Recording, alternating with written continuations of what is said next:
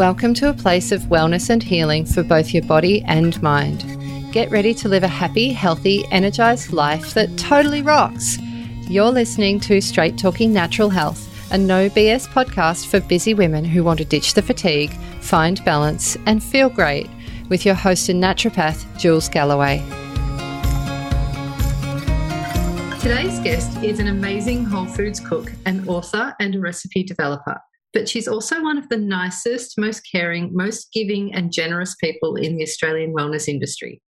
She was also one of my very first guests on my podcast, episode 9 to be exact. Oh my goodness, back in 2016 when it was still called Shiny Healthy You.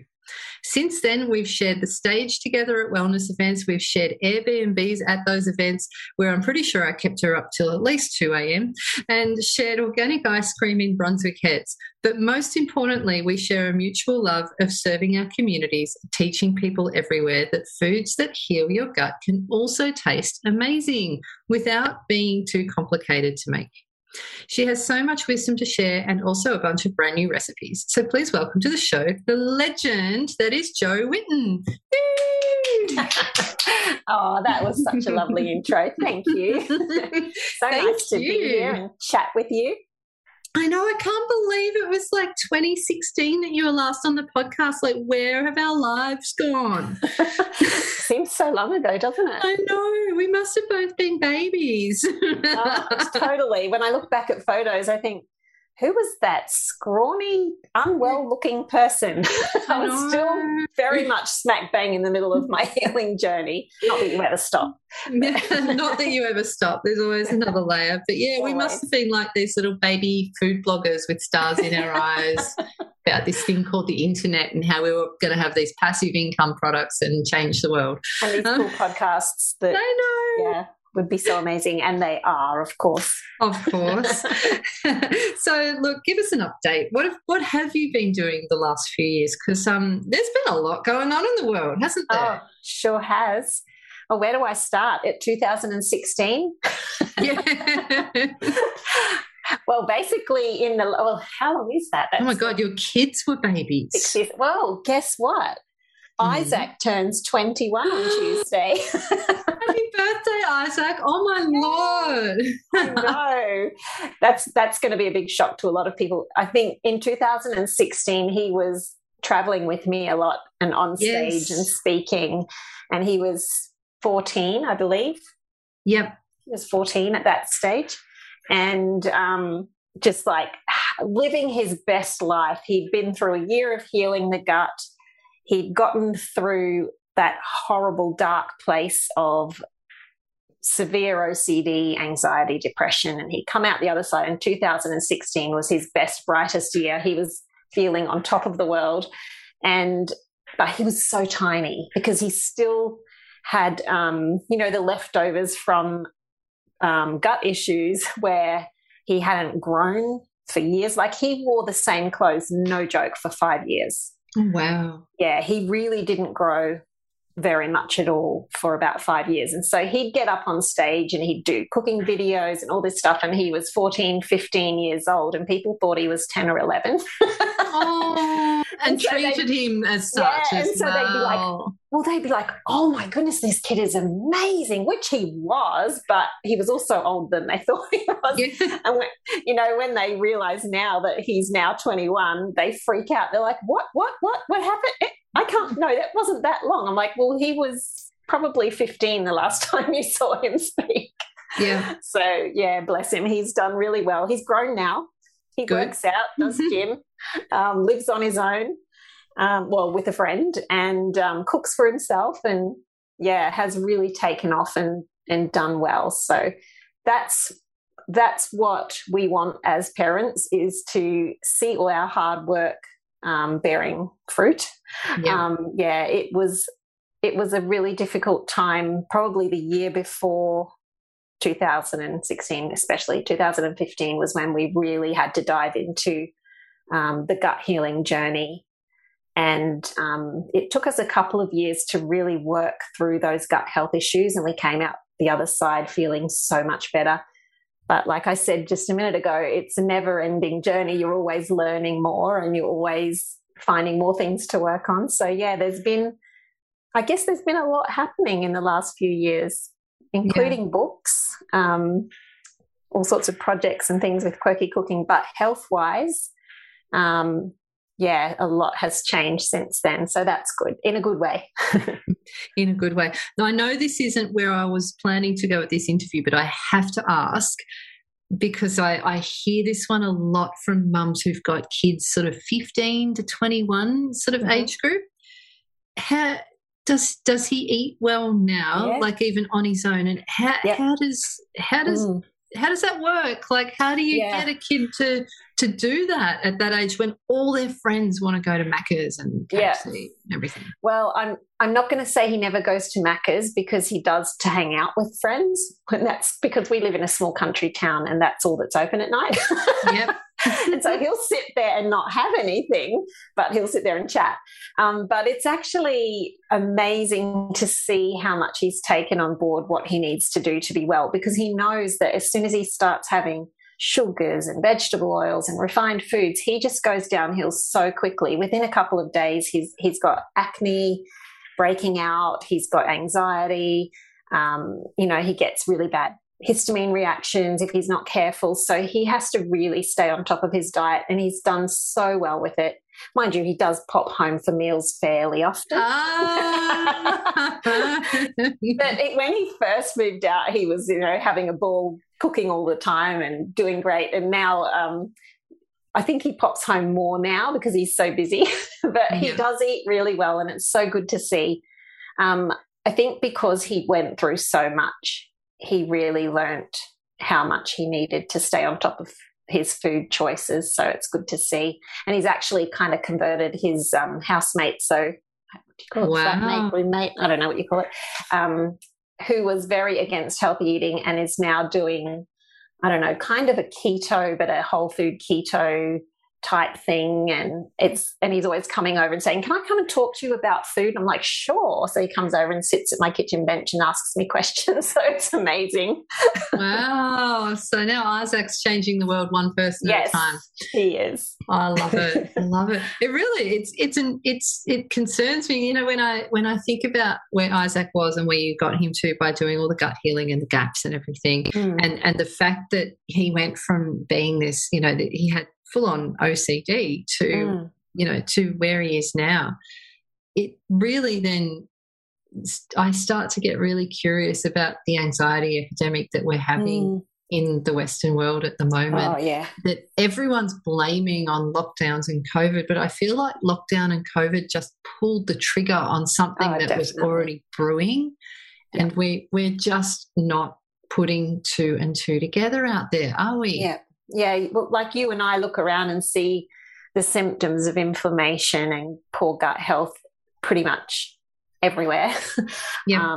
And of course, kids are going to be suffering from anxiety and all sorts of other issues, because it's just such a big, it's such a huge symptom from all these things that are going on in their bodies due to all the refined foods and the toxins in the environment and the stress and the being inside all the time and not out in nature and sunshine, and, the water that most people drink, and all of these things add up. It's not just the lockdowns.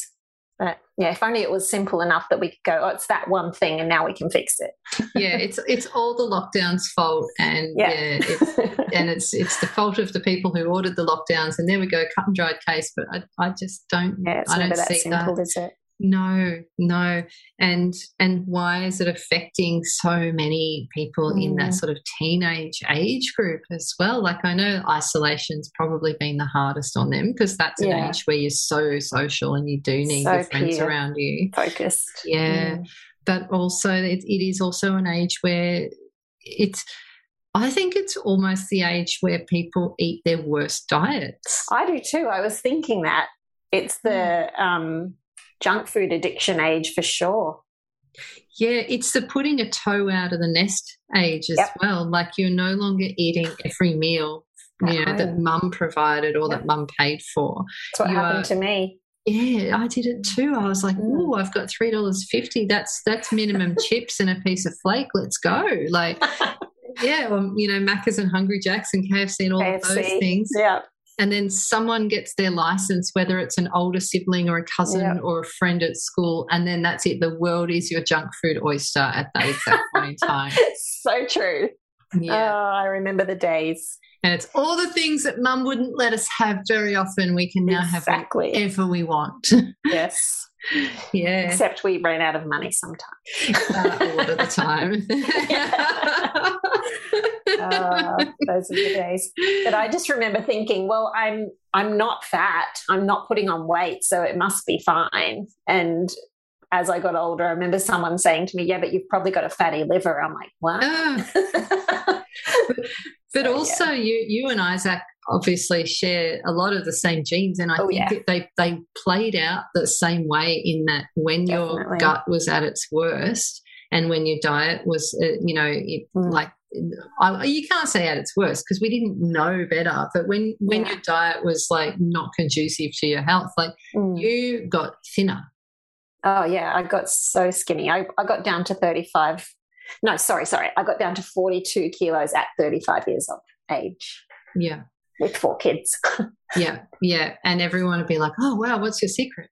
No, don't do malabsorption. Malabsorption is my secret. And exhaustion. Please don't try it. Yeah. Malabsorption, stress hormones, and no sleep. Yeah, yes. Do not recommend. I give it 1 out of 10. Not worth it. But yeah, it is really interesting. Like we live in a society where if a person is underweight, it's almost celebrated, but it's definitely flies under the radar. Definitely. Yes. Yeah. And no one thinks, oh, that person's unhealthy. They just go, oh, she's a little pale and she's got dark circles, but they never think you look unhealthy. Like they're always looking at the people who are overweight as being a problem. Yeah, that's right. Yeah. That's what we're told in society. Yeah. Yeah, it really is. But, I've had a lot of clients in a similar situation where they didn't have a lot of actual gut issues in terms of symptomology, but what they had was an inability to put on weight. Yeah. Yeah, they're like, oh, no, my gut's really good. I poo every day. Everything's fine.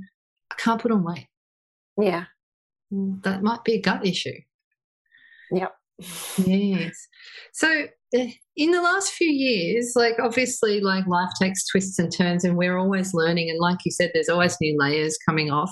What has your view on gut healing become now, like and your personal diet and the way you look at all of this? Like, has anything changed? What are you doing differently? I am much more conscious of having healing foods in my diet.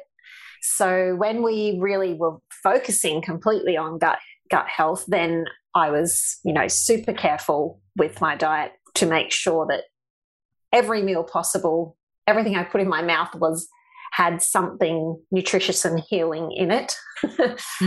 So things like meat stocks and egg yolks and good fats and all the meats and fermented foods and all of those beautiful, nourishing, traditional foods that are renowned for healing.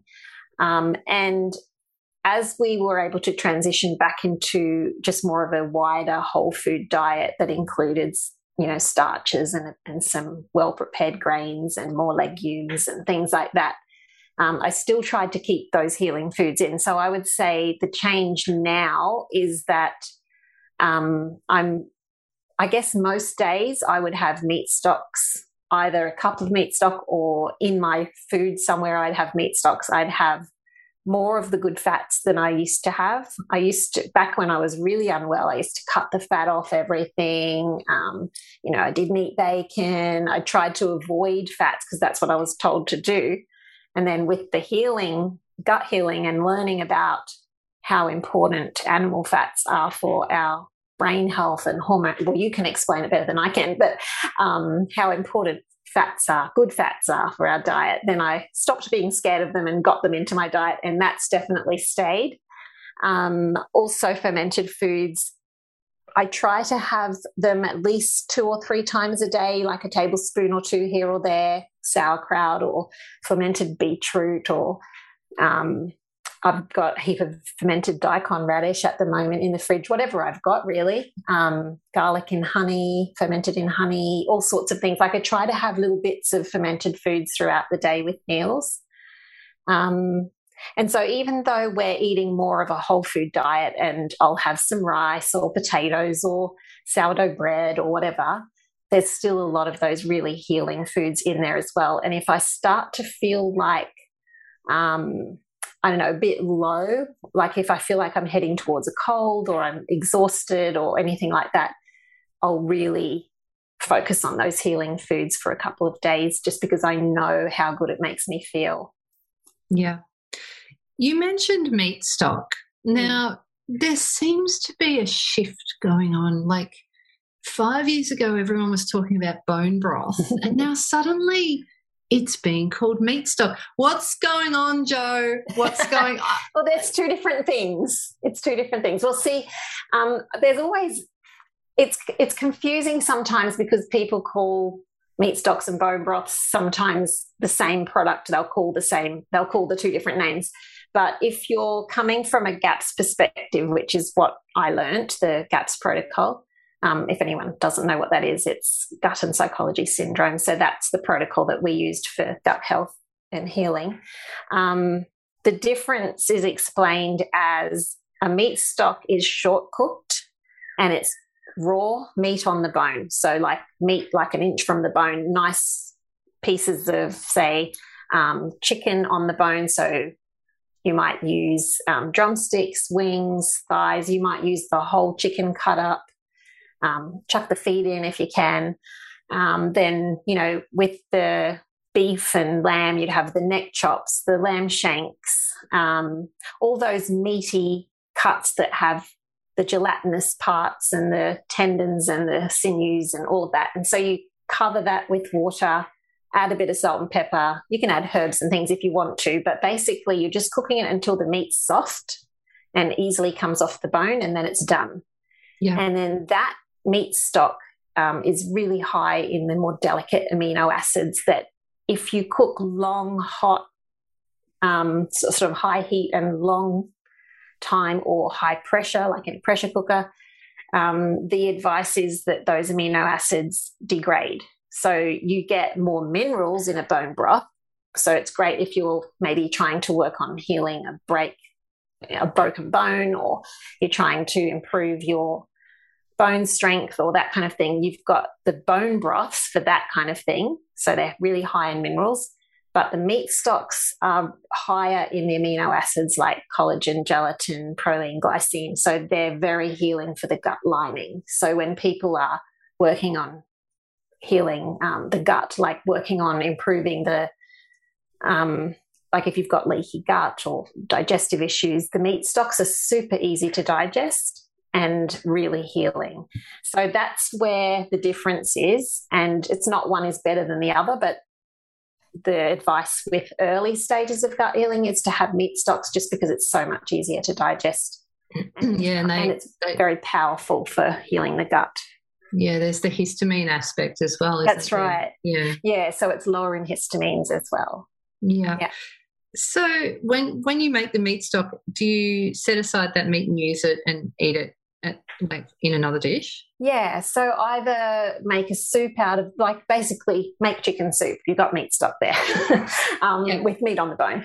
Or you can use the stock separately, and sometimes what I'll do is roast the chicken after I've cooked it. So if you just cook a whole chicken or pieces of chicken and it's still got all the skin, it's still together because it's only been 2 hours, and you just lift it out of the stock carefully, lay it out in a tray with the skin side up, drizzle it with olive oil, herbs, salt, pepper, pop it into a really hot oven and just crisp up the skin. So this is a recipe that's in my new cookbook, Simple Healing Food.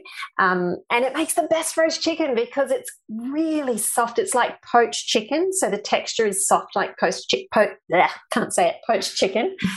but the skin is crispy. So then you've got your stock and your roast chicken. I think the way that we used to do it, well, probably most of us used to do it when we were doing bone broths, is roast the chicken, take all the meat off the bones, and then put the bones in and make a bone broth. But that's really not got much flavour. and as I've mentioned, it doesn't have a lot of the really healing amino acids. So I do it the opposite way.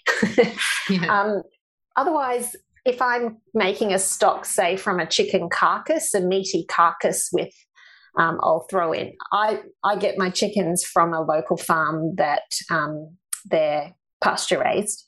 And when you get a chicken, you get the whole chicken. And that includes the feet and the head and the neck, everything, and the livers, and it's great.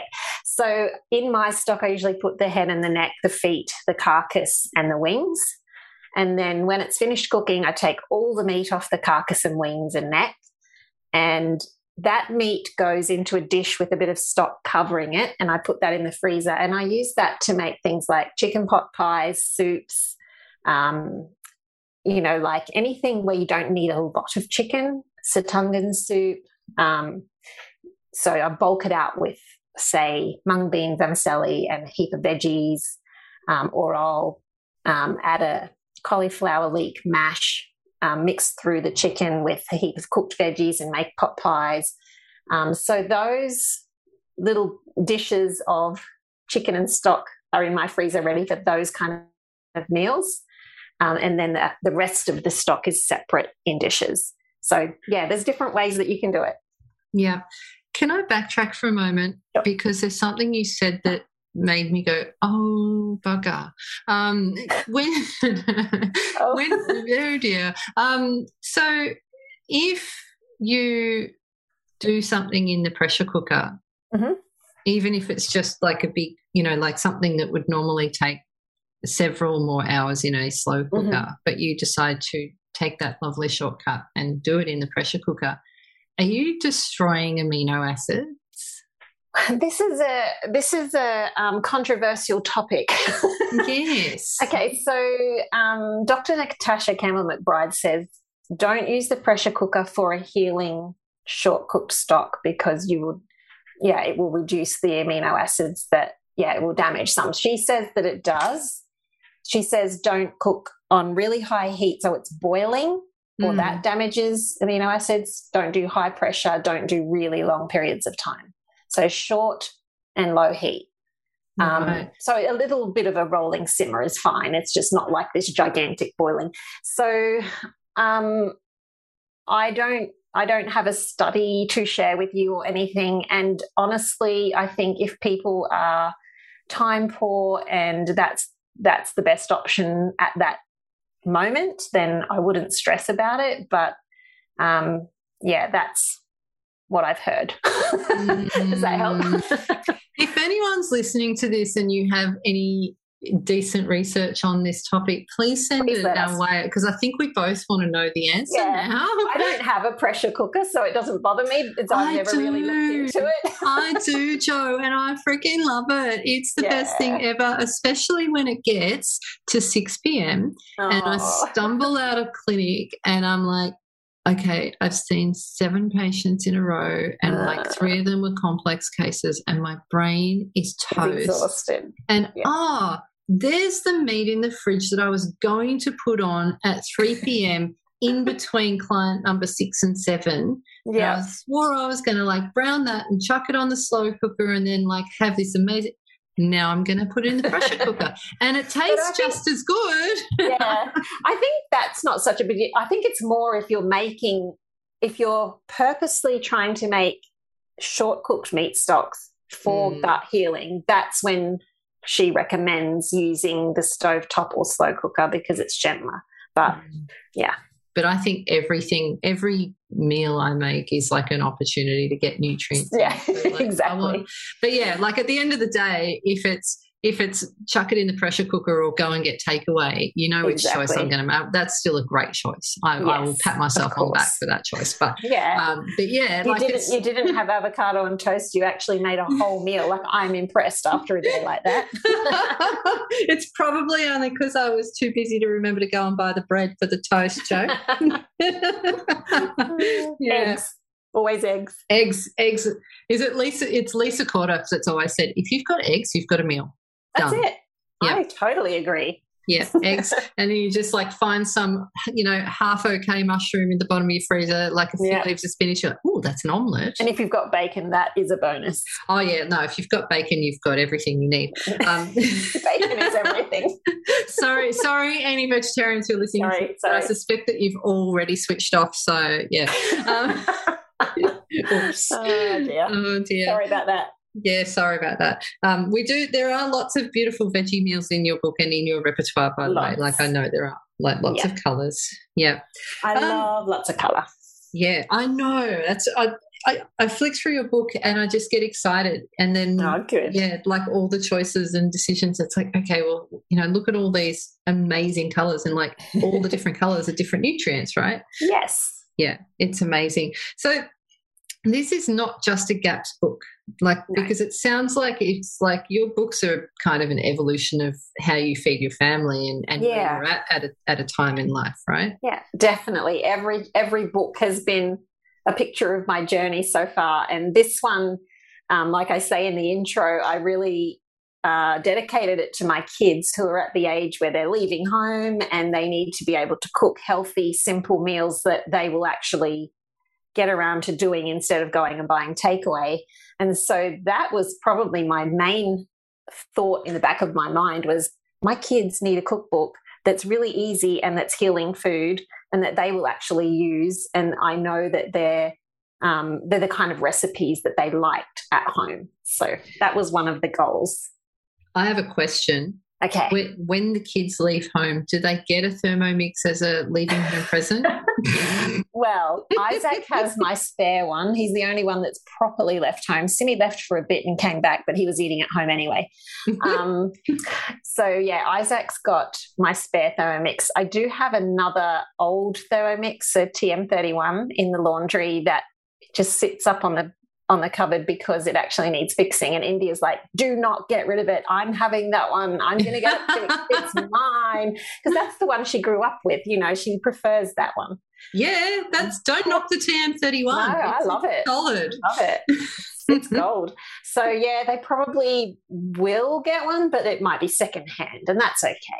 Yeah. Well, it will be secondhand pretty much. They can get the fancy new ones for wedding presents, right? That's right. I love it. So I had a flick through your book because I've got it on my desk here. Thank you. No worries. But I noticed a few other little things that are just creeping their way into the language and the offerings in the book. And one of those things that you started talking about this time is nightshades. So tell me, because I noticed that a lot of the recipes have got like nightshade-free options, or there's just whole nightshade-free recipes. Why would we want to avoid these when we're trying to build a healthy gut and nourish ourselves? One of the recommendations on early stages of gut healing is to avoid nightshades, and you probably have a better explanation than I do, but I know that a lot of people do react to nightshades when their gut is damaged. Maybe you should explain why.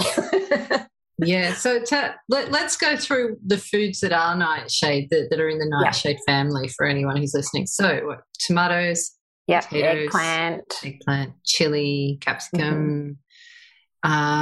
There's a couple little kind of weird ones that when people go on nightshade diets, they're like, oh, what? There's a couple of spices, I think, as well. Is it paprika? Yeah, that sounds right. I guess that must be the chili family as well. Yeah. Probably cayenne then. Yeah, probably. Yeah. And so hopefully I got them all. Sorry if I didn't, guys. Yeah. Sorry to any nightshades out there that we've forgotten. Yes. I know there's a few in herbal medicine as well that are in the nightshade family that as herbal teachers we start to avoid too. Yeah. Okay. Bit of a tricky curveball there. So look, I as a naturopath, I always see them as being an issue with autoimmune people, especially because they love to cause a bit of inflammation, especially if people have leaky gut. And that autoimmune paleo diet is very centred around not only being paleo but taking out nightshades amongst other things.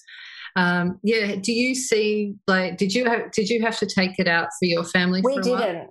No, we never took out, right at the start maybe, like really early on for maybe a couple of weeks. But after that, yeah, we had the tomatoes and we weren't having any issues at all. But, yeah, I know so many people do.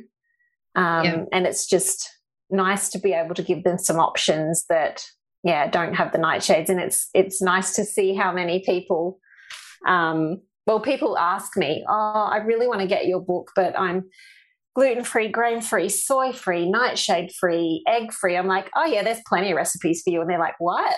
Yeah. I'm like, yeah, go for it.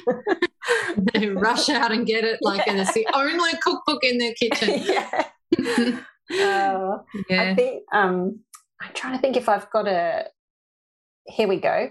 There are only really 3 recipes out of the 140 plus recipes in the book that need the tomato. So there you go. Wow. Need the tomato. What are the recipes that need the tomato? I'm really curious now.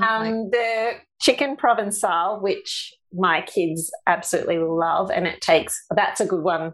If you haven't tried that one yet, Jules, you should, because it takes like 5 minutes to prep and then an hour in the oven.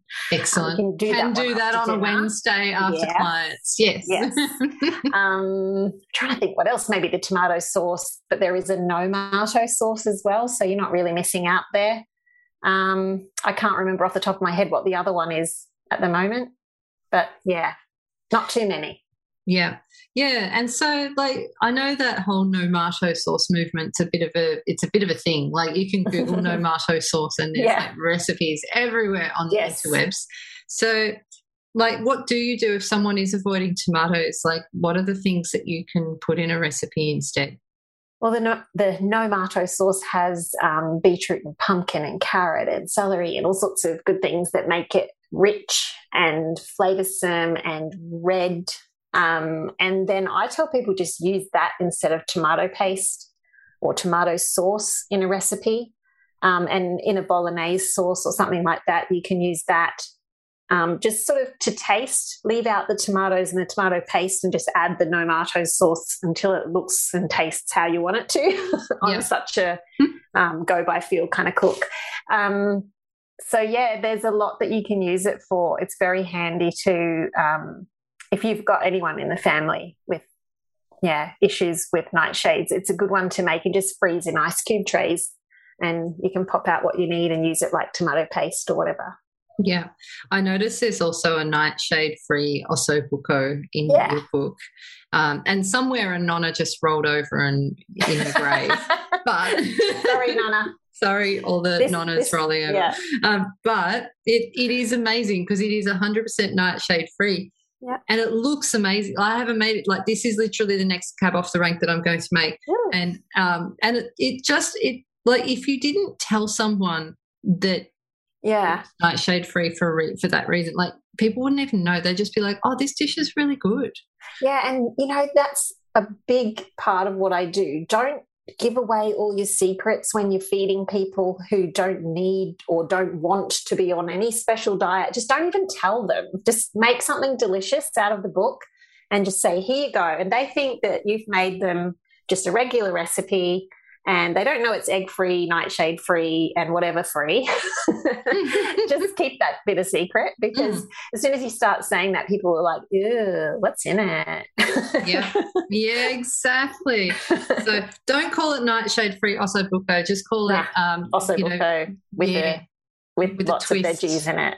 Yeah, with a twist. Not your nonna's ossobuco. There you go. There we go. There's lots of cool stuff in there as well in your book that's really nutrient rich. And there was a couple of things that I've been drawn to. One being the chicken hearts because that's one of my husband's favourite. Oh, is it? Things. Interesting. But I'll tell you why. Refuses to eat them. No, I'll tell you why. And this is a very unnaturopathic story. You ready? Yeah. So in Bangalore, when we lived in the Northern Rivers, there was a place called Stockpot Kitchen, and they have since moved to Lismore. And yes, they have reopened now after the floods a third time. But I know they just got it back up, and then they got flooded again. But they are legends, and they are back open, and they they make something called crack chicken. It used to be called fried chicken, but then all the locals nicknamed it crack chicken, so they literally changed it on the menu. Oh, that's so cool. And it's a gluten-free fried chicken, which I know is still not healthy, but holy moly, it's amazing. And very occasionally they would make this special on the side, and it was battered fried chicken hearts. Yeah. And they don't do it anymore. And I remember, like, my husband used to go in and harass them. He's like, when he's bringing them back on the menu, because it was like popcorn chicken. You'd get like this little box of these fried battered chicken hearts. And so, of course, Stockpot don't do that anymore. And we've moved to Queensland and there is no Stockpot kitchen here. But I had to learn things that you can do with chicken hearts, because obviously I don't have a deep fryer. Like, I'm not going to batter them and fry them, much to my husband's disappointment. But like, I did, we both actually got a real taste for it, because we're like, this is so good food. And apart from the fact that it was deep fried, you actually felt like you were eating something that was quite nutrient dense. And I was like, right, what else can we do with chicken hearts, right? Like, how else can we eat this? And so I opened your book and I saw the chicken hearts in your recipe book wrapped in bacon, and I was like, oh, yes. And they just go so crispy on the outside. Yes. So and even my kids will eat them. They pop in your mouth when you chew them. But yeah, so good. Yeah. If there were any vegetarians still listening, they've definitely gone now. Sorry. But this is the thing with gut healthy type healing food. It's very traditional, and these are traditional foods that have been in cultures all throughout the world for probably thousands of years, and have been cherished by these cultures, things like organ meat and ghee and animal fats and fermented foods. All of these things are very traditional and very healthy. But yeah, our modern day society kind of doesn't usually have them in the diet as much as they should. No, they're almost sitting in the pet food section at the supermarket. Like, it's a bit sad that they're not given that sort of reverence that they used to be given in the olden days. Yeah. And even like the steak, there's steak and kidney pie in your book. Yes. Like, hello kidneys. Like, my mum is so proud of me. She's such an organ meat lover. Like, she's always, when we were kids, she always fed us organ meats. Yeah. So yeah, she's pleased. Have you got any of her recipes that you use? I've got tweaked versions, because being Texan, a lot of the recipes that I grew up with weren't terribly healthy. Like the pecan pie was so full of sugar. And if she could get it, it had corn syrup in it.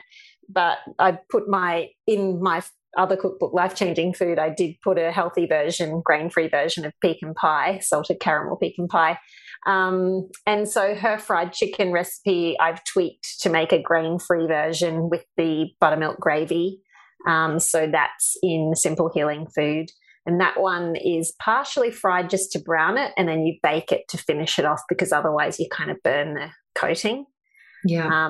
But you can still make, you can make so many of the old favourites with a few tweaks and make them healthier, and it's still very delicious. Amazing. I'm actually getting hungry. One, should not have booked this podcast interview for 3:30 in the afternoon, and two, should have brought snacks with me to eat. I could have just muted my microphone and been munching away while this is a mistake. Oh, well, you can pause and run and get a snack if you need to. I'll wait. I'll tell you what, I nearly have to, seriously. Oh, dear. So let's get serious for a minute, because like the world is a pretty hectic place at the moment, and the cost of living seems to be the only thing on everyone's mind right now. It's in the media, everyone's banging on about it. People are freaking out about iceberg lettuce, which ridiculous, because it's got no bloody nutrients anyway. But so there is a genuine issue going on right now, though, in that healthy, good food is rising in cost. Save us, Joe. What do we do? Well, some of the things that I do, buy cheaper cuts of meat and slow cook. So you can get, the tougher cuts of beef. If you can buy in bulk, what I used to do when we were really strapped for cash, on a single income with 4 little children, every week I would put aside a little bit of money into a separate account that was for bulk buying. And at the end of 3 months, I would do a bulk order of pantry items. So nuts, flours, grains, whatever, if you're making your own breads or you're making dairy-free milks or whatever you need that can be kept shelf-stable, I would get all of that in bulk through a co-op. And you can easily start a co-op with friends and get a wholesale account with something like Honest to Goodness or something like that. And even now, although, we haven't had to put money aside for bulk orders for a few years, thankfully, I have ways of getting my bulk goods. So I go to my local health food store now and just say, when you're doing your ordering, can I order 3 kilos of almond meal, or can I order 5 kilos of almonds, or whatever it is? And she's like, yep. And she puts it through for me. And, I get a much cheaper price by asking for a bulk amount. And then things like ordering meat in bulk, we do that as well. At the moment, living in a farming area, it is easier. I understand that. But if you talk to your butcher and find out if you can get like half a cow, half a beast, they call it, and divide that up with some friends, you'll find that you're paying so much less per kilo. And then you will get all those bits that you need to try to. Yes! Suffer, now you have to use it. You do. And I also do bulk seafood. We've got a local seafood store where they have their own trawler and they do the wild caught, all the beautiful wild caught reef fish, and I get that in bulk. My chicken, I'm in a CSA where I get my chicken delivered, and it's like a bulk order CSA kind of thing. I also get veggies and fruit through my CSA, which a CSA is community supported agriculture. So you're just getting whatever's local and in season. And it's heaps cheaper than going to the supermarket and buying things that are from who knows where and have been shipped in. And you're getting such fresh produce as well. So, for instance, if anyone keeps an eye on my Instagram stories, I usually show my veggie box each week. And it's huge, and it's $55, and that's all local produce. And that's a really wide variety of fruits and veggies. I also do things like bulking out meals with a lot of vegetables. I can make a big bolognese sauce for 6 to 8 people with 300 grams of mince, and I quite often do. So I just put in things like carrots, even pumpkin, zucchini, mushrooms, whatever I've got, whatever is in season, eggplant, and just really bulk it out. And I do that with things like savoury mince, heaps of veggies in there, and then serve that maybe on baked potatoes or baked sweet potatoes. I'll use one chicken and divide it up into different parts and freeze like 2/3 of it, make a stock with the carcass and the wings, head and feet. Then I'll use the breasts for like a really big stir fry with heaps and heaps of veggies, and use the thighs for a stew or something like that. So I'll use the one chicken for 3 or 4 meals. So it's really a matter of figuring out ways to bulk out your food. And also another really important thing is don't go grocery shopping, until you've checked what you already have on hand. This one is huge, and I don't think people understand this sometimes. You don't realize how much you throw away until you start doing this. So I recommend doing a fridge audit every week. Go through your fridge, take it out if you have to, all the stuff, so you can see what's in there, and write down all the things that need to be used. The capsicum that's wilting in the veggie drawer, the everything that needs to be used up, write it down, so you know what you have and what needs to be used like within the next day or so. And then figure out what meals you can make using what you have, and consider what's in the freezer and pantry as well, obviously. Ooh, I know the answer to this. Yes. The answer is savoury mince. Oh, yes. And bolognese and soup. Always. Always. But there is other things you can make. And then once you've got that list and you've figured out, say, it depends how big your family is and how many meals you need to make. But for us, I try to figure out like 5 or 6 meals at least, big meals that I can make out of what I've got. And then I just go to the shop and buy what else I need for that. Instead of going, I love that people buy my recipe book and write down whole lists of meal plans from my recipe book. And I'm not saying don't do that, but take into account what you already have before you go shopping. So quite often when I do that, I'll go to the shop and buy 4 things or 3 things. And I really don't need much because I realize I've just got so much already on hand. And it just saves me a lot of money. So, yeah. And I think it's really important not to get hung up on the exact ingredients in recipes at the moment as well, because if something isn't in season, with the cost of living the way it is, it'll be through the roof in price. Oh, yeah, like lettuces. Why? Just buy kale and, seriously, just buy some spinach and move on. Who wants salads in this weather anyway? I want soups and stews. No, Joe, you don't get it. The lettuce was going in the KFC burgers. Oh. Yes. That was what the stink was about. It was about KFC didn't have enough lettuce to furnish all the burgers that were in Australia. I missed that. So they either had to put lettuce in some burgers and not others, or find an alternative. So they needed to be consistent across the board. So kids in the world would be so happy that their burger didn't have lettuce in it. Right. They probably pulled it out.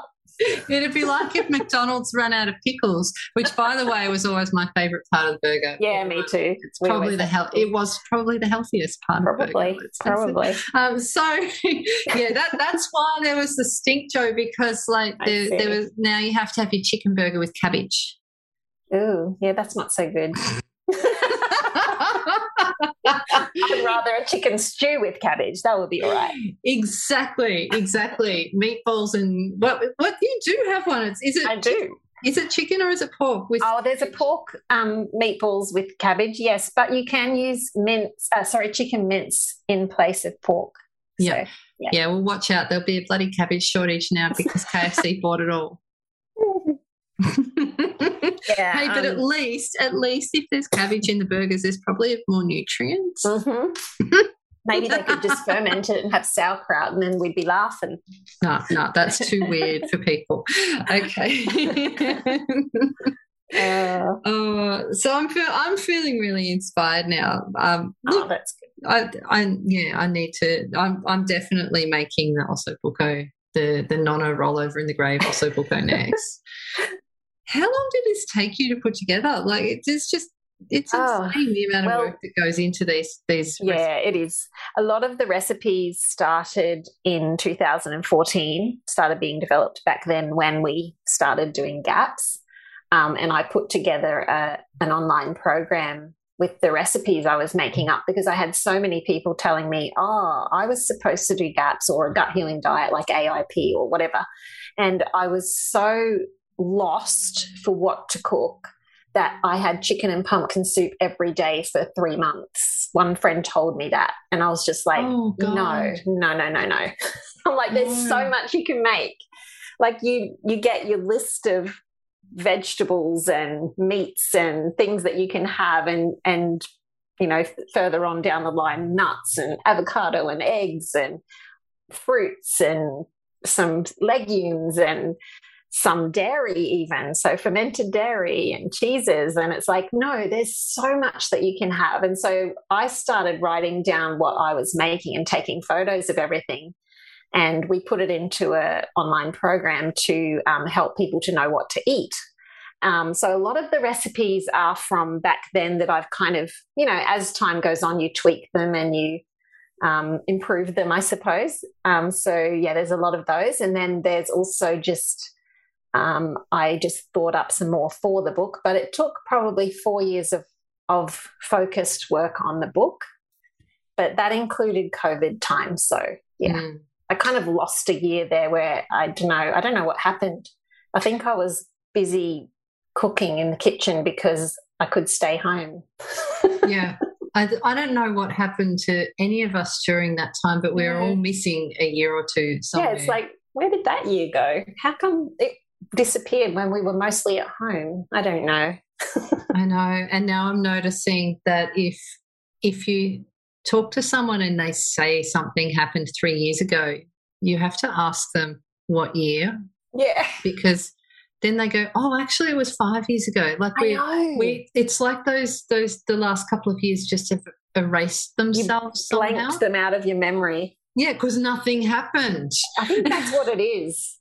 That's what it is. There's nothing in there there's no conferences or weddings or holidays or big events that really solidify that. You're not pinning your memories to them. Yes, exactly. Yeah. So did you find that because you're in touch with a lot of people, like you've got big groups and lots of people that you talk to who follow you. Did people continue eating healthy in your circles during COVID, or did it all go backwards a bit with the old gut health? I think for most people it went backwards a bit. I know there's a few people that talked to me that said, oh, this is a good time for me to really work on gut health because I'm at home and I can focus on it with my kids. They're not out and about at school and everything. They're here with me. So there is, some people who are like, okay, control. This is my opportunity. Maybe it was at the start of COVID though, because they probably lost it afterwards. Yeah, can we check in on those people? Are they okay? Yeah, we should check in on them. But yeah, I think a lot of people got into a lot of baking and sweets and fun stuff because it was like, yeah, I've got time to play and experiment and do all the sourdough and the baking and the fun stuff. And so I know I gained weight. I don't know about anyone else. Mine wasn't from baking. It was from wine, I'll be honest. Mine was from sourdough bread, I think. Yeah. There's a few people in that boat for sure. Yeah. So I guess that means that now is a really good time to be focusing on gut health because we did have a moment. We had the stress and we had the sweets. So yeah, they were yummy. We regret nothing. Like no. I wouldn't do it differently again. We're just going to transition to the healthier versions now, right? I think so. I think so. And so, look, I think this is perfect timing that you've brought out another book. I really do. Well, yeah, it's funny, isn't it? Because I was getting to the stage where I was really feeling frustrated and anxious because I was like, I can't get this done. I feel like there's a block. I feel like I've got no motivation. I can't get this done. And it was supposed to be done a year ago. And then when it came out, it was just the right time. And that's what happens in life, isn't it? Yeah. And now you know how musicians feel with their big pressure to do their follow-up albums. Yes. Yep, the follow-up cookbooks. Yep. Someone already asked me the other day, was I writing another one? I'm like, I can't think yet. Steady on. Cool your jets. Yeah, exactly. I'm still like trying to get over the last 4 years. Then I will. Yeah. Well, you've definitely done it in style, I think. Thank you. So what is on the horizon for you? No pressure. If you say rest, we will totally celebrate that. In fact, we should celebrate that. But what is on the horizon for you? Well, my plan was to get back into my online workshops that I was doing last year because they just were really popular and it was so much fun, live cooking with everyone. And it's now nearly July. Is it July? It will be by the time comes out. Yeah. And I haven't actually done any yet this year. We've been doing the program. We're on the second round of the program, the gut health program that I do with Elise Comerford. So that's been happening. At least I have gotten that done. Let's see. That's enough. That'll do, yeah. And I started my podcast again. I had a 6-month break on the podcast and I started again and I called it Season 2, Quirky Cooking Chat Season 2. And I've started putting those on my YouTube channel every week on a Friday, except when I'm late, which I was last week, and it came out on the Wednesday after. Which is totally fine as well. I think I've really learnt that I needed to slow down. And I don't beat myself up when I can't get all my plans and goals done. I just go, you know what? I actually would prefer to sleep tonight. So I'm not going to stay up till midnight and keep working. So, yeah, it's been good for me to slow down. And I'm sure that I will speed up at times and jump in and get heaps done. But at the moment, I'm in slow mode, I have to admit. I think you've earned it. Thank you. I'm still hoping to get to Italy. That's another goal. We were supposed to do a gut health retreat in Italy in a ski lodge in the Alps. Yeah, and it was right when we all got locked down. So the friend of mine who owns the ski lodge and lives in it in a little village in Italy where she has a village community, and it's just unbelievable. She keeps asking me when I'm coming, and she's trying to get me to come over in October. So you never know. Oh goodness, I want to come. Yeah, you should totally come. That's right up the bucket list. Yeah. It's like she just lives in this amazing little village community, and they have a little school that they started, a bilingual school, and it's very Steiner kind of, and they have a chef that cooks lunch for the kids each day, and it's like GAPS paleo kind of, I don't know if it's paleo, sorry, GAPS whole food. So it'd have sourdough and stuff as well. So not really GAPS. Goodness, this sounds like a dream. I know, and they're just like you see photos of them riding on hay wagons and going horse riding and planting gardens, and they're having school in these outdoor yurts, and I'm like, I want to go to school there. Yeah. So that is one of my goals. Not to go to school there, but to go visit. That sounds beautiful. Yeah, keep us posted. Okay. Definitely keep us posted. All right, my love. Well, Jo, this has been the most amazing catch-up. I really hope it's not, 6 years until we do this again? Well, I can't believe that. 2016. I nearly fell off my chair. Yeah, we've been busy, haven't we? Yeah, it's been a crazy time. We've done a lot of things in that time, but yes, let's not wait 6 years before the next time we do this, because it has been a lot of fun. And thank you so much for this new offering, Simple Healing Food. It is out now.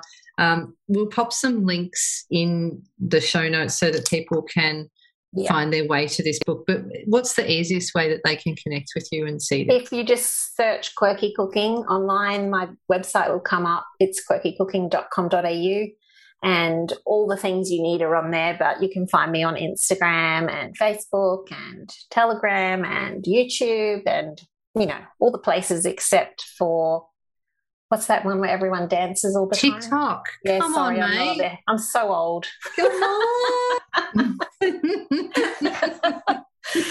I'm not really, but for some reason I never got into TikTok. So sorry, I'm not on there. Yep. Sorry, not on TikTok. Is everywhere else. Amazing. All right. Thank you so much, Jo. It's been an absolute joy as usual. Thank you so much for having me. Lovely to catch up. I know. Congratulations on this beautiful book. It's amazing. Thank you. Enjoy your Osso Bucco. Yay! I hope you enjoyed listening to Straight Talking Natural Health. If you like what you heard, make sure you hit subscribe so that you never miss an episode. Also, head over to my website at julesgalloway.com. There's a free quiz on there to see if you're at risk of burnout. I also have an amazing ebook called Heal Your Adrenals, which is a must for any woman with adrenal dysfunction, aka adrenal fatigue. When I'm not podcasting, I'm seeing clients all over the world via Zoom. I love working with fatigue, thyroid issues, autoimmunity, pyrrole disorder, mold illness, and complex cases, to name just a few. So why not book in and let's work together? All of this and more is available right now over at julesgalloway.com. That's all from me for the time being. I look forward to diving in with you again in the next episode. Bye for now.